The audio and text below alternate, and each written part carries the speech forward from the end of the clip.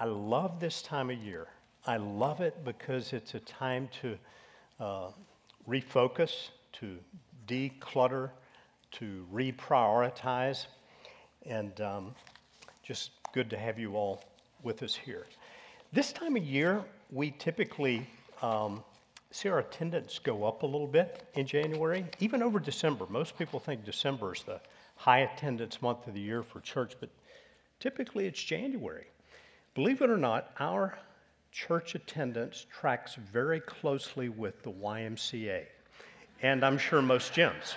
You know, the Y has their largest membership month by far in January, and it's that way with most gyms, I'm sure, and it's that way with most churches. You know, January is a high attendance month, sometimes slopes down, particularly after Easter, but regardless, we are so glad to have you here with us. And for those who are somewhat new to our church, I'd like to take just a few minutes this morning and say a few words about who we are as a church.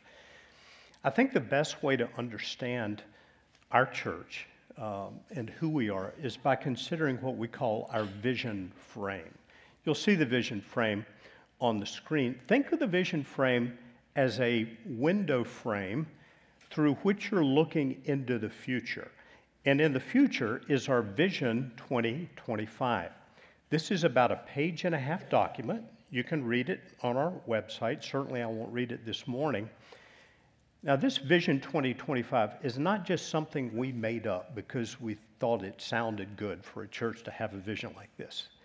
It is prayed over, shaped over time, and I think in line with Scripture and God's particular call for us as a church. To the right of the frame, you'll see what we refer to as our mission statement, a very brief, simple statement, building followers of Jesus who are sent to reach others. What does that mean?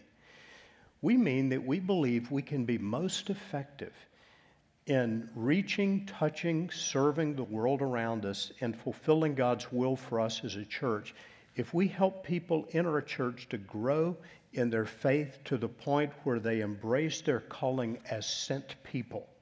That is, people who are sent into God's world with His love and with His truth. This, I think, was Jesus' pattern. He called His disciples to be with Him. He taught them, and then He said, "As the Father has sent me, so I send you." In a very real sense, every true follower of Jesus is a sent person. We've talked about having t-shirts made up at our church. Maybe we'll do this sometime that just say sent. That'd be a great conversation starter, wouldn't it, when you go to the gym or why? We're sent people. At the bottom of the frame, you'll see our discipleship pathway. Think of this as a map. You know, you come into a church and you see this, you open the bulletin and you see different options of things to do with your time. Various classes and courses and groups. We want to simplify this a little bit, and we call it our discipleship pathway, a map for spiritual growth. It starts with worshiping together, and you're already doing that, of course, today. We think further growth will occur as you grow in a group of some type. It might be a typical small group or a journey group.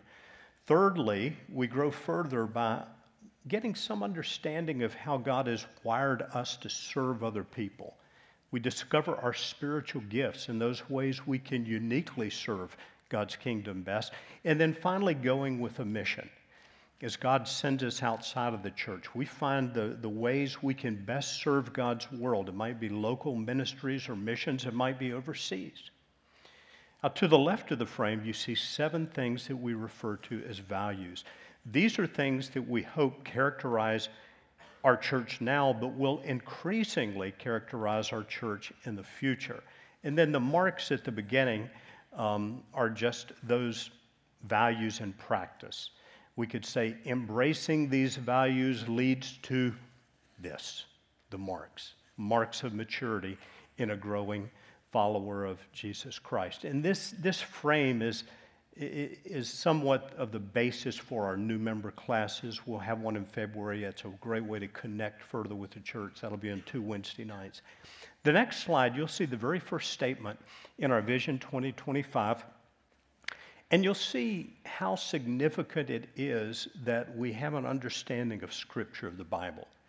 In the year 2025, River Oaks is known as a church where people have a strong knowledge of the Bible, joined with active compassion for those outside of the church. We don't want to be a church just made up of people who know a lot about the Bible, like spiritual sponges that soak it all in. Rather, we want to be people who take the growth God gives us and use it to serve with compassion the world around us.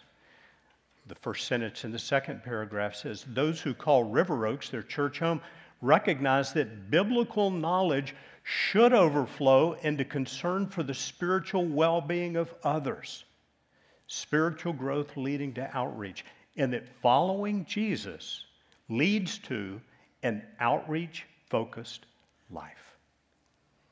So that's what we're all about here, helping people grow spiritually, find their place of ministry, and use it to touch and reach the world. Now, it starts to a very significant degree with grasping the revelation God has given us in this book we call the Bible, Scripture, the 66 books from Genesis to Revelation. And so our theme for this year, we're calling One Story, seeing the unified theme of the Bible from beginning to end as a plan given us by one divine author pointing to one great Savior, Jesus. Now, if the Bible's new to you, if you've never read it through, I want to just mention a few resources that might be helpful at our resource center today. The first is a read through the Bible plan. You can get these online, but we have some print copies there. They're free. The second is a booklet we've prepared, and sometimes we do these booklets. I think we got 5 different ones out there on different themes regarding Scripture, but this one is Why We Need the Old Testament. This will address some of the harder questions about the Old Testament and focus on why we Christians who have the New Testament still need to know and understand the Old Testament. Also in your bulletin, you'll see we've started a short, by short I mean 180 seconds, daily podcast Monday to Friday straight through the book of Psalms, because the Psalms ties together the Bible, Old and New Testaments, like I believe no other book in Scripture. And then finally, you can pick up today the One Story study for small group or individual study. Well, today let's start at the beginning, the book of Genesis, the book of beginnings. You may be here this morning thinking, how's the Old Testament going to be relevant to my life? Because what I really need is help in my marriage. Or what I really need is help in managing money the way God wants me to. Or what I really need is a better understanding of how to overcome temptation, particularly sexual temptation. Or what I really need is to know how to deal with a bad family situation I've got with siblings or parents, and how to forgive somebody who's created a real problem in my family. I want to say to you that all of those things are dealt with in the book of Genesis. Genesis 2:24 is the most important verse in the Bible, the foundational verse on marriage. You talk about sexual sin, my goodness. There's so much of it in the book of Genesis that I caution you parents whose children are starting to read the Bible, you better read it with them because you might get some hard questions. And as far as dealing with difficulties in one's family, there's no better story to follow in Scripture than that of Joseph, who was rejected and betrayed by brothers and went through immense difficulties, yet found God's favor and advancement by his faithfulness to God in his difficult circumstances. But let's start with verse 1 of Genesis, because it is so critical, it is so foundational to all of life as a Christian. We see something significant in the first verses of Genesis, that God existed. God existed as Father, Son, and Holy Spirit in the beginning. Most often when you see the word God used in Scripture as distinct from the Spirit of the Son, it's almost always a reference to God the Father. And then we read, in the beginning, God created the heavens and the earth. The earth was without form and void, and darkness was over the face of the deep, and the Spirit of God was hovering over the face of the waters. So right in the first two verses of the Bible, we see both God and the Spirit of God. In the Gospel of John, in the beginning was the Word, and the Word was with God, and the Word was God. He was in the beginning with God. Here we see the Word, who very clearly is the Son, Jesus, if you read the rest of John chapter 1, being with God and saying that He was God. Now, how do we understand this? Because the Bible's really clear that there's only one God. The next slide will give a definition of what Christians refer to as the Trinity. It's a statement about who God is. It's the belief that God is triune. And what that means, and has meant historically for Christians since the beginning, is that there is only one God. And He exists eternally as three distinct persons: the Father, the Son, and the Holy Spirit, each of whom is fully God. One of the greatest theologians alive today is named J.I. Packer. And he says, perhaps we could best refer to God as the divine team. Now, the Trinity shield has been around for a long time. I don't know its origin, but it's a good way to depict the definition of the Trinity. There's only one God. He's in the center. The Father is God, the Son is God, and the Holy Spirit is God. But the Father's not the Son's not the Spirit is not the Father. They are distinct personalities. One God always existing. Now let me stress this to you. This is an essential doctrine of Christianity. And by that I mean, without this, the Christian faith is something less than real, biblical, genuine faith. This is not an optional belief. Yet, as far as essential beliefs in Scripture, I think it's the most challenging to understand for our human minds. We've also got, by the way, at our Resource Center, a little booklet called Understanding the Trinity. If you'd like to dig into that further, those are free also. You can pick one up there. Now, I want to stress this because it's important as we go through the Bible to understand that God existed as Father, Son, and Holy Spirit in the very beginning, before the creation of all things. Secondly, we see in the first verses of Genesis that God, the Trinity, the triune God, He created everything that is. In the beginning, God created the heavens and the earth. John chapter 1 is speaking of Jesus, and it says, all things were made through Him, and without Him was not anything made that was made. Now, when you think of Jesus, you probably think of the great teacher who came and taught wonderful things and washed the feet of His disciples and was crucified, and that's true. It's extremely important to know and understand. You may not think often of Him as creator, but He was and is. The next passage from Colossians is particularly interesting when it's the way it speaks of Christ. You could insert the word Jesus or Christ for the word Him here. For by Him, Jesus, all things were created in heaven and on earth, visible and invisible. That includes angels, spiritual beings, whether thrones or dominions or rulers or authorities. All things were created through Him and, notice this, for Him. And He is before all things, and in Him, in Jesus, all things hold together. In Christ, all things hold together. Now let's look at a passage from the book of Hebrews that similarly speaks of Christ in creation.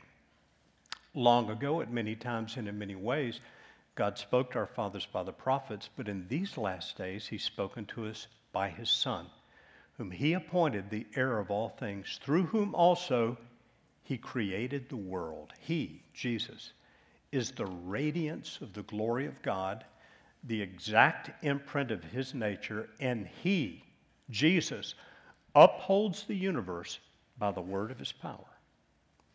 After making purification for sins, He sat down at the right hand of the Majesty on high, that is the Father. Now here's the point. the one through whom all things were created, is also the one through whom you and I, through our faith in him, are recreated. See, the Bible says if anyone is in Christ, he's a new creation. Old things are passed away, all things have become new. This happened because Jesus, the Son of God, God the Son, who was there in the beginning and through whom we were created, he made purification for our sins when he gave his life on the cross. The Creator becomes the Recreator. So, God existed as Father, Son, and Holy Spirit in the beginning. God, the Father, Son, and Holy Spirit, the Trinity, created everything. And then number 3, God made us human beings in his own image. Then God said, let us make man in our image, after our likeness. Notice God speaking in first person plural, us, our. And let them have dominion over the fish of the sea and over the birds of the heavens and over the livestock and over all the earth and over every creeping thing that creeps on the ground. So God created man in his own image. In the image of God he created him. Male and female he created them. Now let me ask you to think about a question. Why did God do that? What was his purpose, his motivation? Why did God, who'd created everything else that exists, why did he choose to create men and women in his own image, in his own likeness? I think it's a simple answer. And I think it's because God is love, and love desires fellowship. See, God, the Trinity, Father, Son, and Holy Spirit, has always existed eternally in a relationship of perfect love and perfect communion. Out of the overflow of this perfect love, God chose to create us to share with us his perfect love and his fellowship. In the 12th century, there was a Scotsman known as Richard of St. Victor, and he wrote about God as Trinity and as triune. He said God has to be Trinity. Otherwise, in the beginning, before he created anything, there wouldn't have been anyone to love, and God is love. It's his very nature. Let me stress to you this morning why we need to understand this as we go through the Old Testament. It is critically important to understand that God created us out of his immense love for fellowship with him. Because when we read through, particularly the Old Testament, we're going to see some very hard things, hard to understand things, some challenges. We're going to try in our services here not to gloss over the hard questions, like why did God tell the Israelites to go slaughter people? We're going to try to respond to those as best we possibly can. And I think it's important that we do, and here's why. If we gloss over the hard things in the Bible, things that may appear contradictory, our children and our students are going to go off to college, many of them, or be in other environments where they're going to hear tremendous challenges to any belief in the authority and inspiration of Scripture. If you have a child who's going to take a required philosophy or religion class in college, it's highly likely that your son or daughter is going to read some things that argue strongly against any belief in the authority or inspiration of Scripture. There's a good chance some colleges, if you take a religion course, you're going to read a book like The God Delusion by Richard Dawkins. On the screen, you'll see a quote. Almost hesitate to put it up because it just sounds so bad, but it's quoted by Dr. Sam Storms, one of my favorite Bible teachers, in his book, Tough Topics, because he does deal with hard questions. And he quotes Dawkins' book here, and here's what he quotes Dawkins as having written in The God Delusion. The God of the Old Testament is arguably the most unpleasant character in all fiction. Jealous and proud of it, a petty, unjust, unforgiving control freak, a vindictive, bloodthirsty ethnic cleanser, a misogynistic, homophobic, racist, infanticidal, genocidal, filicidal, pestilential, megalomaniacal, these are hard to pronounce, sadomasochistic, capriciously malevolent bully. Wow.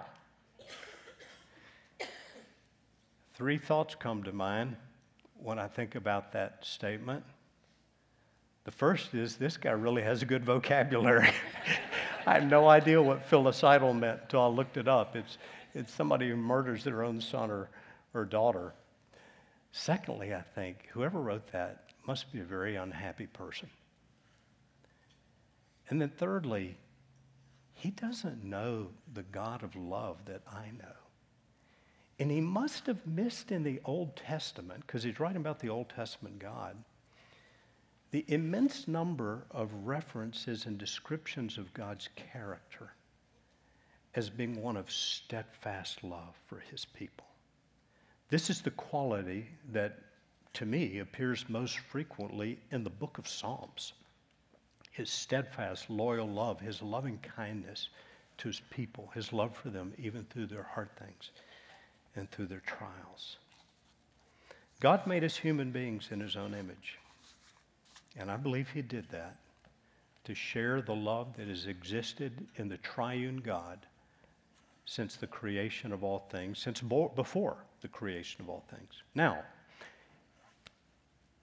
knowing that God created everything is incredibly important. It is the foundation for everything else that follows. And there are a number of implications for this, for us. So what are they? I'm just going to share what I think are 3 of these. If God created everything, including us, what does it mean? What does it mean for us? What are the implications of that if God created everything? Number 1, if God created everything, including us, I believe it means that he has the right, he and he alone, to define good and evil, right and wrong, truth and falsehood. Throughout the first chapter of the book of Genesis, when God is creating things, you find the statement, God saw that the light was good. God saw everything that he made, and he saw that it was very good. God has the right, the privilege, the authority as creator to define what is good. The second chapter of Genesis, he says, after having created Adam, it's not good that the man be alone. God knows what is good, what is not good. God has the right to say what is good, what is not good. We get over to Genesis chapter 3, and we read these words. Now the serpent was more crafty than any other beast of the field that the Lord God had made. This is the devil. He said to the woman, did God actually say you shall not eat of any tree in the garden of evil, in the garden of Eden, in the garden rather? And the woman said to the serpent, we may eat of the fruit of the trees in the garden, but God said you shall not eat of the fruit of the tree that's in the midst of the garden, neither shall you touch it lest you die. But the serpent said to the woman, you will not surely die. For God knows that when you eat of it, your eyes will be opened, and you will be like God, knowing good and evil. Here's the point. Adam and Eve fell prey to Satan's temptation when he cast doubt upon the truthfulness of God's word. And Satan has tempted human beings in the same way ever since. So I would say, we must not let Satan make us think that we human beings can call good what God says is bad. We must not let Satan make us think that we, in the church, can ever call right something that God clearly says is wrong. And this is an issue for the larger church world and the United States today, a very significant issue. But if God created everything, including us, He defines good and evil. He defines right and wrong. He defines truth and falsehood because He's chosen to communicate with us. Secondly, if God has created everything, included us, He's worthy of our worship and our thanksgiving. Paul the Apostle writes, "For His invisible attributes, namely His eternal power and divine nature, have been clearly perceived ever since the creation of the world." How? In the things that have been made. Creation attests to the Creator. Creation points to the fact that there is a Creator. So he says, of all people, they're without excuse, for although they knew God, they did not honor Him as God or give thanks to Him, but they became futile in their thinking, and their foolish hearts were darkened. It happened to Adam and Eve. It happened to Adam and Eve, and frankly, in some times and in some ways, it's happened to every one of us. Anybody besides me know that you have ever deliberately disobeyed God? Even after being a Christian? Said something He knew He didn't want you to say? I can't even count the number of times I've done that, and I praise God for His mercy in Jesus. This is why we need Christ, who's not only the Creator, but also the Redeemer.